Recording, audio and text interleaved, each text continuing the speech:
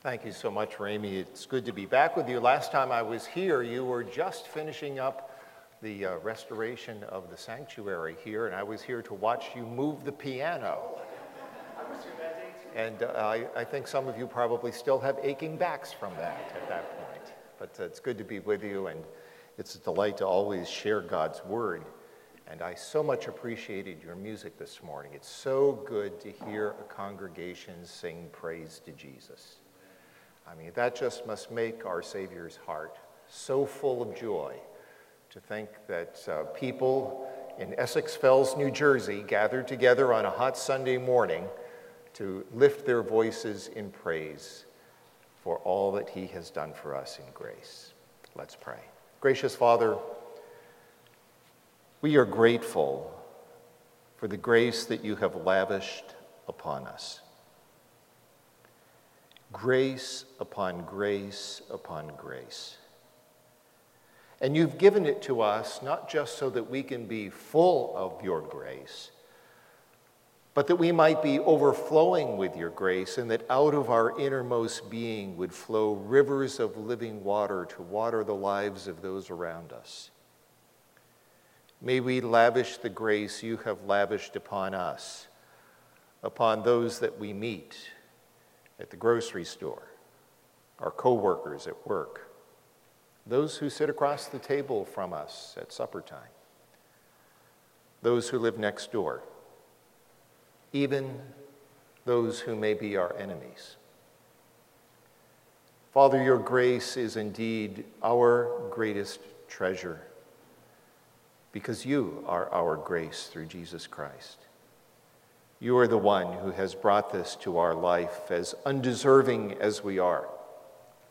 And may we never withhold your grace toward others, thinking they don't deserve it, because we did not deserve it either. So, Father, keep us humble as the servants of your grace. We pray for those today that have need. Keep our eyes open to those around us who have needs, for they are points of entry that we can use to bring grace to their life. May we look for those opportunities and not cross the street and ignore the fact that there is bleeding on the ground, someone in need of care. We pray, O Lord, that you would bless this congregation together, that you would have your hand upon them. May each one understand what a privilege it is to be part of the community of saints, the assembly of believers that you, before the foundation of the world, planned to be together. May they value one another, care for one another, encourage one another, teach one another. We pray for Pastor Dan and his family. We ask for your special grace to be poured out in their lives these days. Give them a good time together of relaxation this week. We pray for our nation. We pray for our world. It's so broken, so corrupted by sin, bleeding, without any idea how to heal itself. But you are the great healer, and you use us by means of your Spirit to bring healing and peace in the world, that part of the world we can influence. So, Father, we ask for your help in accomplishing your will. For it's in Jesus' name we pray. Amen. As we look in the Word of God, we're reminded that stress has always been part of human life. You look in the Old Testament, and as you read between the lines, you can see that it was hard to eke out a living in a land where rain was not very plentiful. In that portion of the world where to the north you had many people who were more than willing to march through your land on their way to do battle in Egypt and use you for their grocery store on the way there and on the way back. It was a tough life. Stress was part of their world. During Jesus' time and his ministry here on earth, stress was part of that world as well. You actually can see some of that stress in that group of 12 men that Jesus called together to teach them how to follow him. Of course, the word disciple simply means learner. And he wanted them to learn how to love one another, having first learned to love God with all their heart, soul, mind, and strength. But there was tension within that group. You had some that were well educated. You had some that were not. You had those who probably never had any calluses on their fingers from what it was they did for a living. And then there was Peter and his buddies who worked hard all night long because that's when fishing happened on the Sea of Galilee. It was at nighttime. And then there was Matthew. Matthew played for the wrong team. He was in cahoots with the Romans, and he collected taxes from his countrymen and pocketed quite a bit himself. At the other end of the spectrum was Simon the terrorist. Oh, he's called Simon the Zealot, but really, he was the one who was all wrapped up in his identity as a Jew and did not think that the Romans ought to set foot anywhere in his country and wanted them gone and thought Jesus is just the man to do that. What an interesting dynamic. Having been a teacher most all of my life in one form or another, and I was telling somebody recently when they asked me, when was the first time you taught a group? And I knew the answer right away because I remember it like it was yesterday, though it was many more decades than I care to recall. I was 12 years old when my dad, who was a pastor, asked me to teach in an Awana convention on how to lead a child to Christ. And as a teacher, you can sense the dynamics of the group that you're teaching. And you know, whether or not they're listening. I have preached more than one person to sleep, I'm sure, in my life. You can tell whether or not they're accepting of what it is you are saying, because if you're seeing lots of scowls looking back at you, you know that you've touched a nerve they didn't want to have touched. And there was stress in that situation, too. There was stress between the students, there was stress between the teacher and the student, and there was stress in life. Now, I know none of us have a stressful life at all. I mean, we don't have to worry about a pandemic or a recession or what the next political election is going to bring, what the supply chain is going to be like, how the war in Ukraine has had an influence upon that or not, global warming as we enjoy 100-degree temperatures and 100% humidity. None of us have stress in our life. I mean, all of us have plenty of money, never have health problems. We don't groan when we get out of bed in the morning. Life is all peaches and cream, right? Yeah, you say, what planet do you live on? This morning I want to talk to us from God's Word about how to manage stress in our life. And you would think that it would be natural to deal with a passage like that passage that says, cast all your care upon him because he cares for you, which is indeed true. But there's not a lot of detail there about how to make that happen. So how do you and I manage the stress in our life? Some people reach for a bottle and they find some momentary relief in what it is they drink. Some people entertain themselves. They amuse themselves. You know what the word amuse means? Muse means to think. Is a negation. So to be amused is to not think. I've met a few of those. Some people reach for pills. There are all kinds of negative ways that people deal with their stress. Most all of them, if not helpful, are certainly harmful. In the 18th chapter of the Gospel of Luke, which is not my text this morning, but it's my starting point, Jesus said, "Men ought always to pray and not lose heart." And the parable that he gives there is of a widow who doesn't have enough money. I mean, she's got stress in her life. She is a widow in a culture where there was no social security system, no social net. She was on her own. No means of income.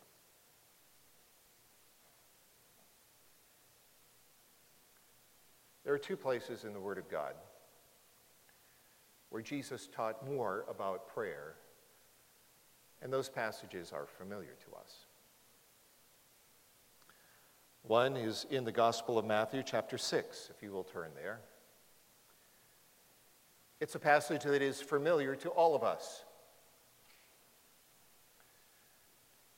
It's that passage that we call the Lord's Prayer.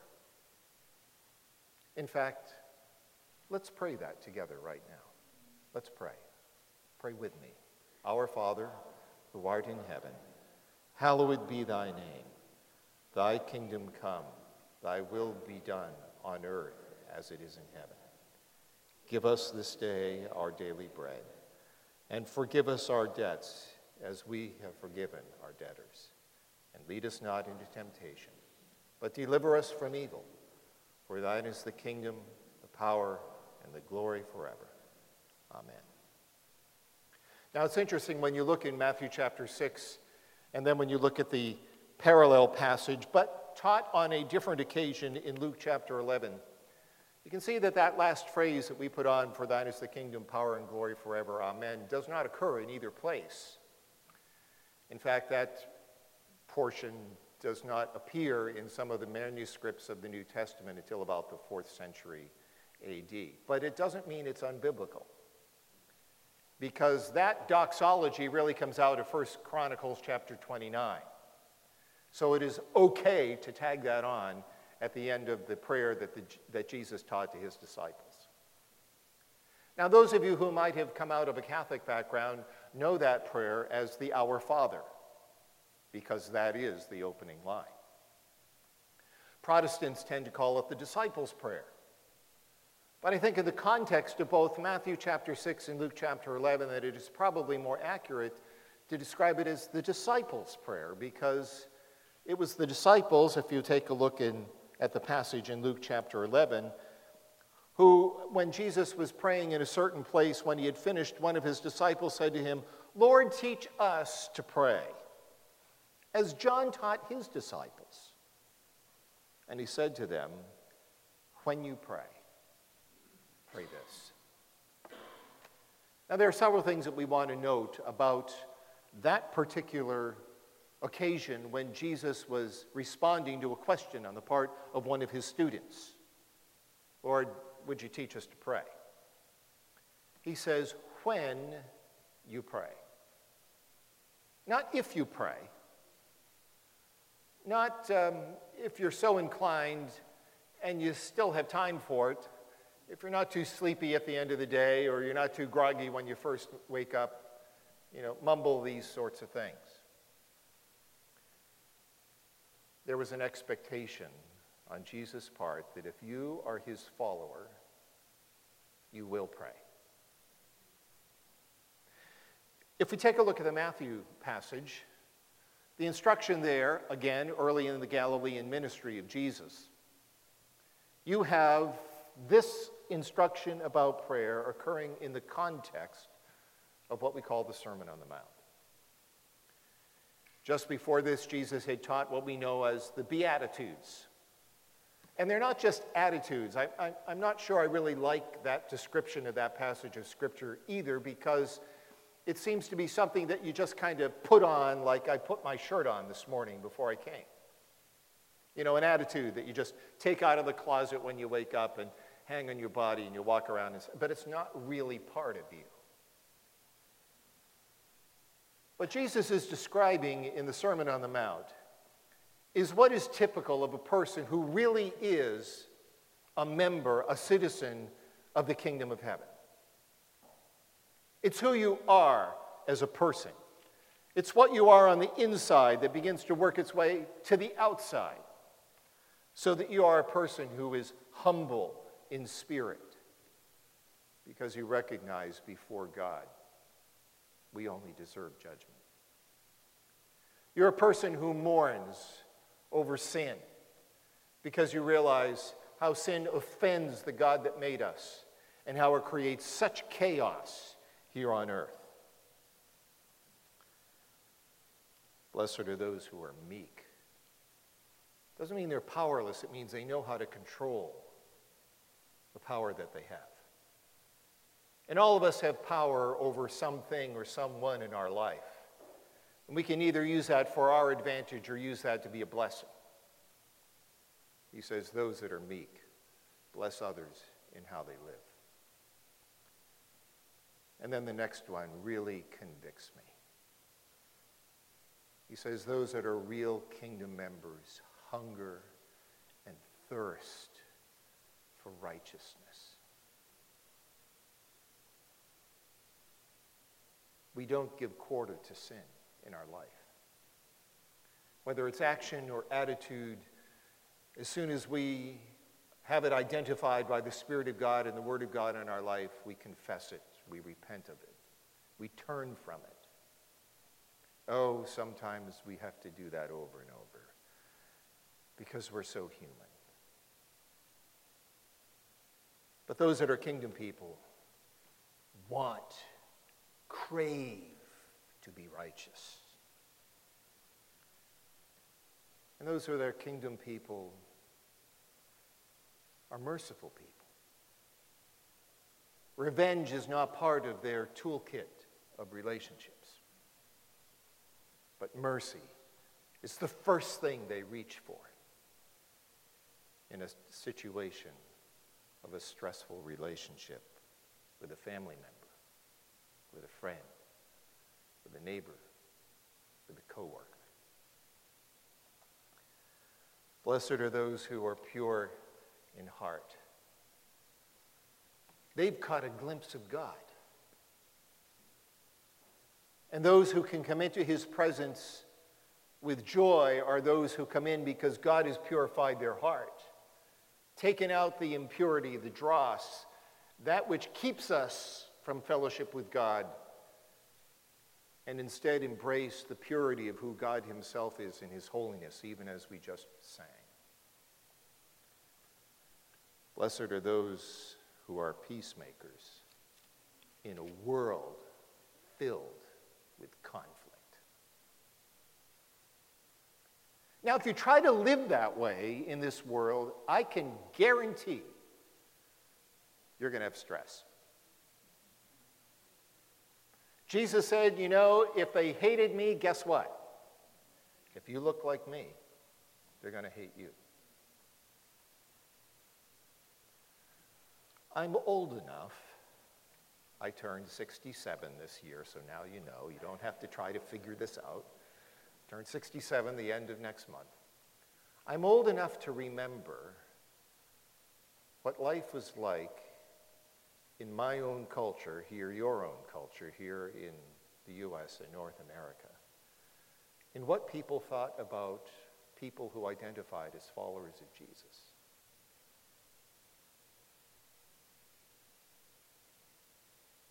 Others might not have been followers themselves, but they had an appreciation for the fact that those who claimed to be followers of Jesus were people who were kind, they were merciful, their heart was pure, they used their power to benefit others, not themselves. They were perceived as being something good for the culture. The tables are 180 degrees opposite now.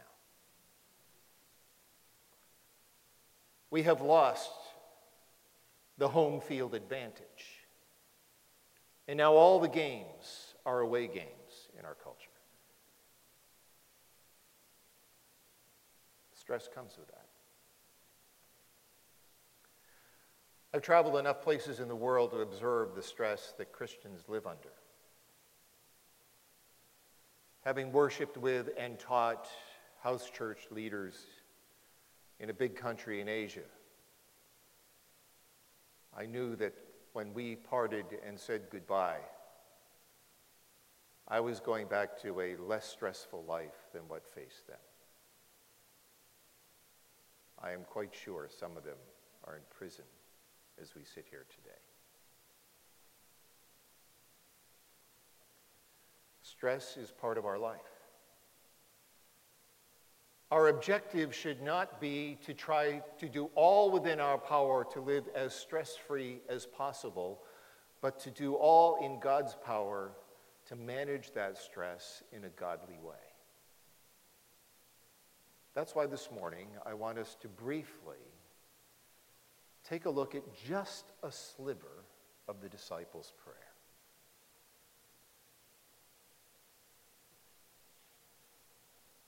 Matthew records the fact that the prayer begins, "Our Father, who is in heaven." Luke records the prayer that Jesus taught in response to that question, "Lord, would you teach us to pray?" "Father, hallowed be your name." Now, when Jesus taught us as his followers how to pray, he could have begun with one of the other names for God. He could have used the word Jehovah, but he didn't, especially since his audience was Jewish. The Jews believed that the name Jehovah was too holy to speak.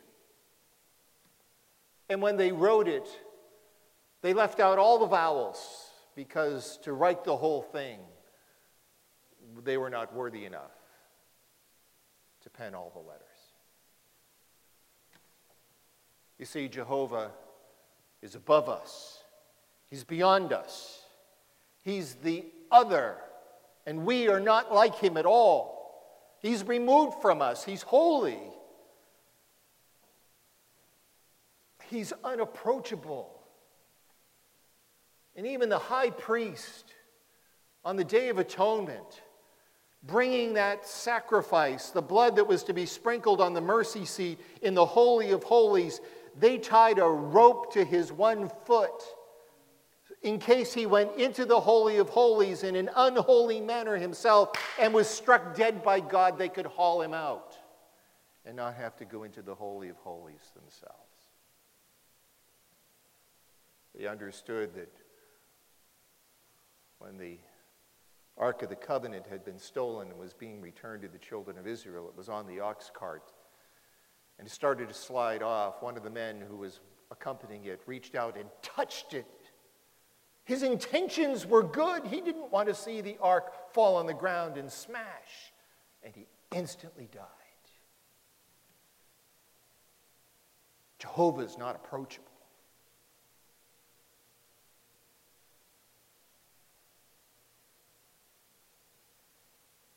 He could have used the word Lord. In Hebrew, El-Yon would be the term. It's a word that emphasizes power, the mighty one. And you know, that would make sense in our prayer life, to come to God and realize, God, you are omnipotent. You can do all things. You can answer the prayer that I'm about to bring before you. But then we stop and remember. He used that power to bring a flood that destroyed everyone on earth except 8 people in an ark. He used that power to rain fire and brimstone down on Sodom and Gomorrah. He used that power to part the Red Sea to deliver his people, but to swallow a whole Egyptian army.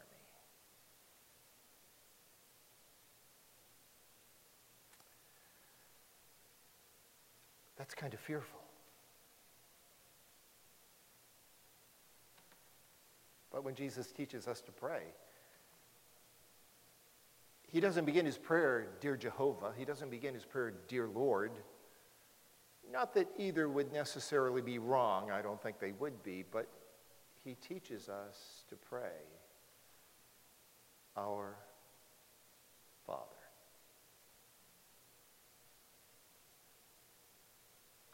All of us have a father or had a dad. My dad's been in heaven for 19 years. I was blessed by having a very loving and godly father. Some of you might not have been experiencing that kind of blessing in the home in which you grew up. Some of you maybe grew up with a stepdad. You're not related to your stepdad biologically, so it's a little bit different relationship. Some of you may have been adopted by your mom and dad. And their adoption of you is a demonstration of their love, and so they loved you enough to call you their child. And I know people who have been adopted, love their parents, and are loved by their parents, but still yearn to know who their real parents are.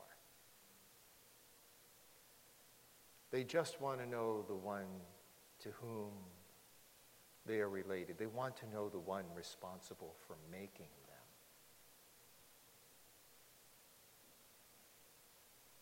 That's the God to whom we pray. The God who is responsible for making us. Our earthly Father is responsible for our being present on earth. Our Heavenly Father is responsible for us being present on earth and for all eternity. And we get to call him Dad.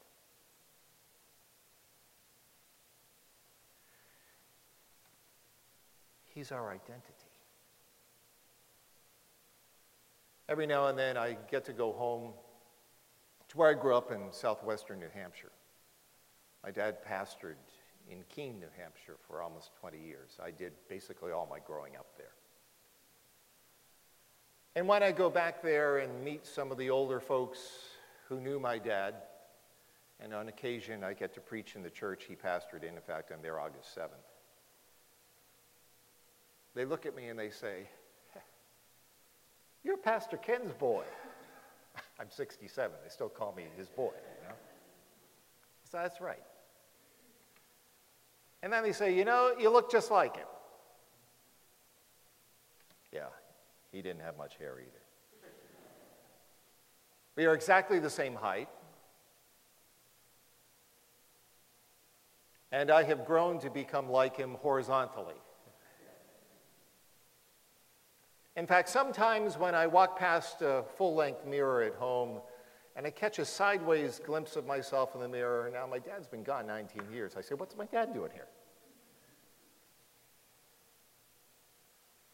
See, people look at me who knew my father and say, "You look just like him." He's my identity, part of his family. When we get to pray, we get to talk to our Father. We're part of his family. You know, the fact that he's our Father brings to mind a couple of words that begin with A. Number one, he's accessible. My dad was always accessible to us. Yes, he was busy, he pastored. But if I needed something, I could go to my dad's office and knock on his door. We lived beside the church then. And he'd say, "What do you want, Doug?" I recall one time, I don't remember the specific circumstance, whether it was a press conference or just what it was, but the first George Bush, when he was president, was interrupted by one of his grandchildren who came in and said, "Grandpa, will you play with me?" And he said, "Well, sweetie, you know, I'm busy right now, I can't." She says, "Well, you're a poo-poo." And when the president told that story, he said, she is the only human being on planet Earth that can call the President of the United States poo-poo and get away with it. Because she's family. That was her grandfather. He's accessible.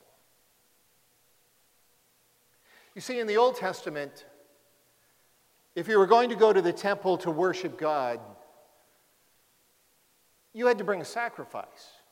Oh, there were all kinds of them. There were thank offerings, and there were praise offerings, and there were sin offerings, and the list is, just read Leviticus. The priests had a ritual that they had to go through on a routine basis in order to be able to approach God. The Day of Atonement was the most serious one of all. They had to confess their own sin. They had to confess the sin of the people. They had to slay a sacrifice. They had to put on special garments. I mean, it was a whole thing. And then for a brief moment, he got to come into the Holy of Holies, into the presence of Jehovah, and sprinkle some blood on the mercy seat, and then back out of there as quickly as he possibly could. But a father is approachable as well as accessible. We can come into his presence with thanksgiving and into his courts with praise and be thankful unto him and bless his name, for the Lord, this Father of ours, is good. And Jesus teaches us to pray. He wants us to know and appreciate the fact that our Father in heaven is accessible. Our Father in heaven is approachable. Our Father in heaven is accepting.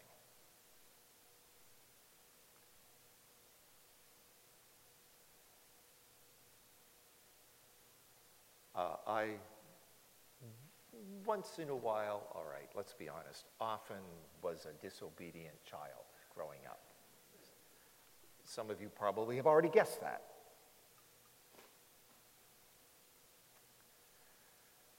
There were times I disappointed my dad. But I never doubted that he loved me.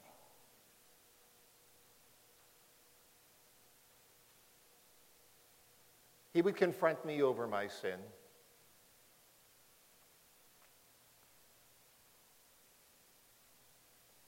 He usually had me dead to rights when he did so. And there was no sense denying it. So I'd own up for it, take responsibility for it, and whatever punishment was appropriate. But after, and yes, back in those days, it was okay to spank your kids. It's one of the reasons why I'm so tall. It just, made all the cells go up high. He always hugged me.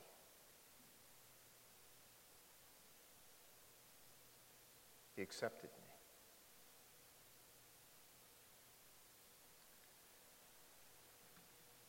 I've told you, I think, previous times when I've been here to preach, that I love flashlights. I usually have one within arm's reach. I'm a little anxious right now because my cell phone's down there and it's got a built-in flashlight, and I don't have one on my person, but I'll survive. And, it's a gadget, and I like my gadgets, but deep down inside, I suspect that one of the reasons why I like flashlights so much is because I'm still afraid of the dark. Not that I think that there are monsters under the bed anymore, but I'm afraid of the dark because if you've stubbed your toe on the way to the bathroom in the middle of the night and you've danced a dance of pain, you know that what's in the dark can hurt you. And the only thing that solves the problem with darkness is light. And I remember being a little kid, my dad was a pastor. We had a Sunday evening service as well as a Sunday morning. After the Sunday evening service, particularly in the summertime, my mom would say to my dad, let's go for a ride. And we had a loop that we would drive in the countryside. And usually it passed a little store where we stopped and we got an ice cream. So we always look forward to that, and we would see what kind of wild animals, deer or wildcat, or once in a while a bear. And then when we would get home, we'd get out of the car, Dad would unlock the door, and he'd say, now get upstairs to bed. We get to the bottom of the stairs, because all of our bedrooms were upstairs, and my two older sisters would push me to the front and say, you go up first, because it's dark up there. And I would say to my sister Joyce, who's the oldest, but you're the oldest.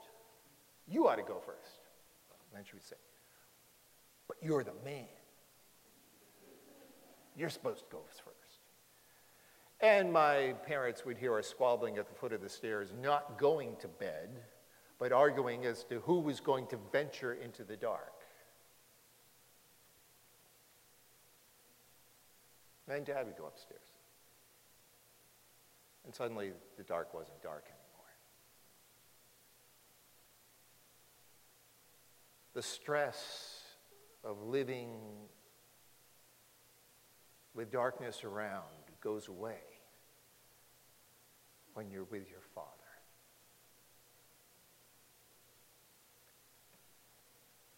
So that is why when Jesus gives the illustration of a woman who's a widow, whose situation seems hopeless, her world is dark, he says, pray.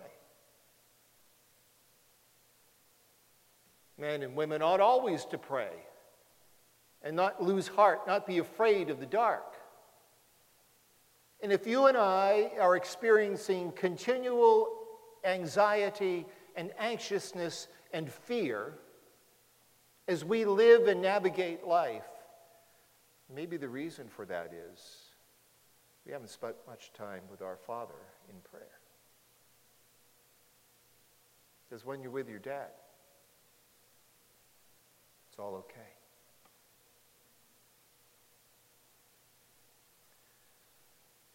The town I grew up in had about 20,000 people. It was the biggest thing around for 60 miles. And the family joke was, whatever it was you needed in a store, you couldn't find it in Keene. So at Christmas time, when it came time to do our Christmas shopping, we had to drive to Manchester on the other side of the state, 60 miles away. And we did all of our Christmas shopping on one Saturday, sometime in the fall. I remember when I was old enough that they let me do my own shopping, and so I had to stay within eyeshot of Mom and Dad when I was doing that, and I had my $2 in my hot little fist to buy all my presents for my dad, my mom, my two sisters, and my little brother. And I would find something, and I would want to ask my, Mom or Dad, you think this is okay, or do I have enough money for this? And I remember, finding something and wanting to ask my dad if this was okay to buy for my mom. So I went over to somebody that I thought was my dad and tugged on his pant leg, and he turned around, and to my horror, it wasn't my dad. I remember the sense of fear that came over me because I was separated from my father in a big store, a long way from home. And every now and then in my own life, I have something that I'm not sure about. And I can feel anxiety growing in my life, and I know I'm a long way from home. And I'm in a big crowd of almost 8 billion people. I need my dad. So when Jesus teaches us to pray, he doesn't say, pray Jehovah, that's like more than we can handle. He doesn't teach us to pray, "O Lord," though that is fine, because that Lord is a master. He's powerful. Will he really want to hear from me? Instead, he says, pray to your Father. On one occasion, I love this one. This is one of the best stories in the whole Gospels. Jesus is having a busy day, and his disciples are going here and there and the whole thing. And this little kid comes up, crawls up on Jesus' lap. His disciples are ready to say, "Hey, kid, go find your mother. I think you hear your mother calling." Jesus says, no. Let the little children come to me, because of such is the kingdom of God.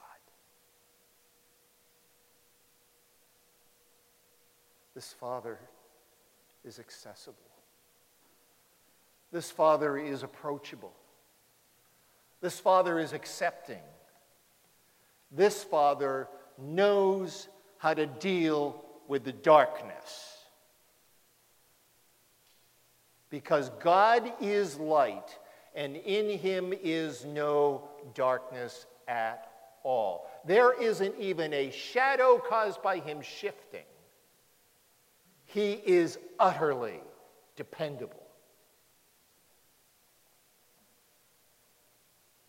Got stress in your life? How are you managing it?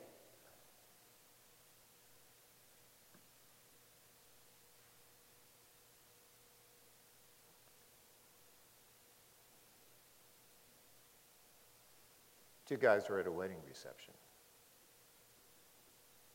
They probably had a little more celebration that they should have had.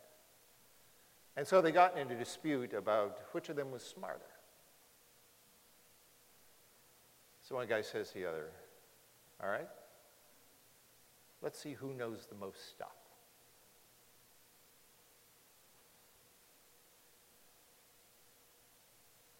All right, tell me this. If you're so smart, what month and what date of the month is New Year's? Guy goes, "Oh, man, pretty sure it's after Christmas." "Yeah, I think it's January 1. "Oh, you got it." He says, "All right, now let me ask you a question. What color is the White House?" The guy rolled his eyes. He goes, I've never been. I've never been there to see it. I heard about it, but I've never been there. But is it white? Says, "Oh, man, you got it." So the other fellow says, "Okay, it's my turn now. I got one I bet you don't know. In fact, I got $20 that says you can't recite the whole Lord's Prayer." Okay, it's a piece of cake. Let's hear it. "Now I lay me down to sleep. I pray the Lord my soul to keep. If I die before I wake, I pray the Lord my soul to take." The other guy laughed, took out the 20, handed it to him, and said, "I didn't think you could do it."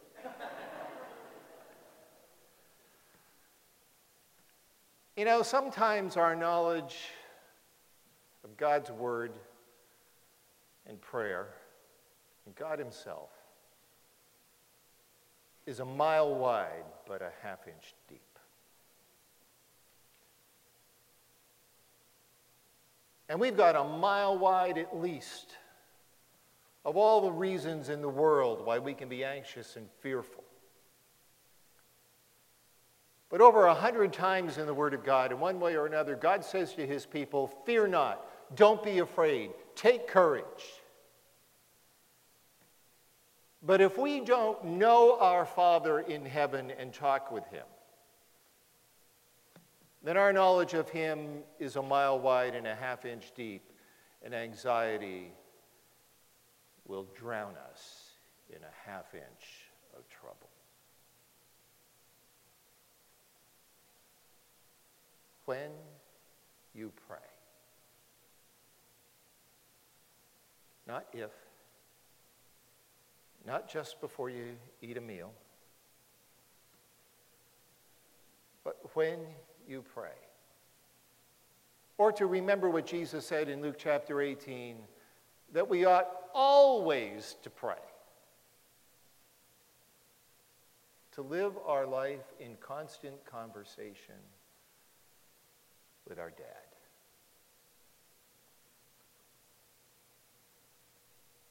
We will experience that peace of knowing, no matter how dark the darkness, our Father is the light of the world. Gracious Lord, thank you that you are who you are. That you're that awesome God, Jehovah. That you are El Elyon, the mighty, omnipotent one who can do all things.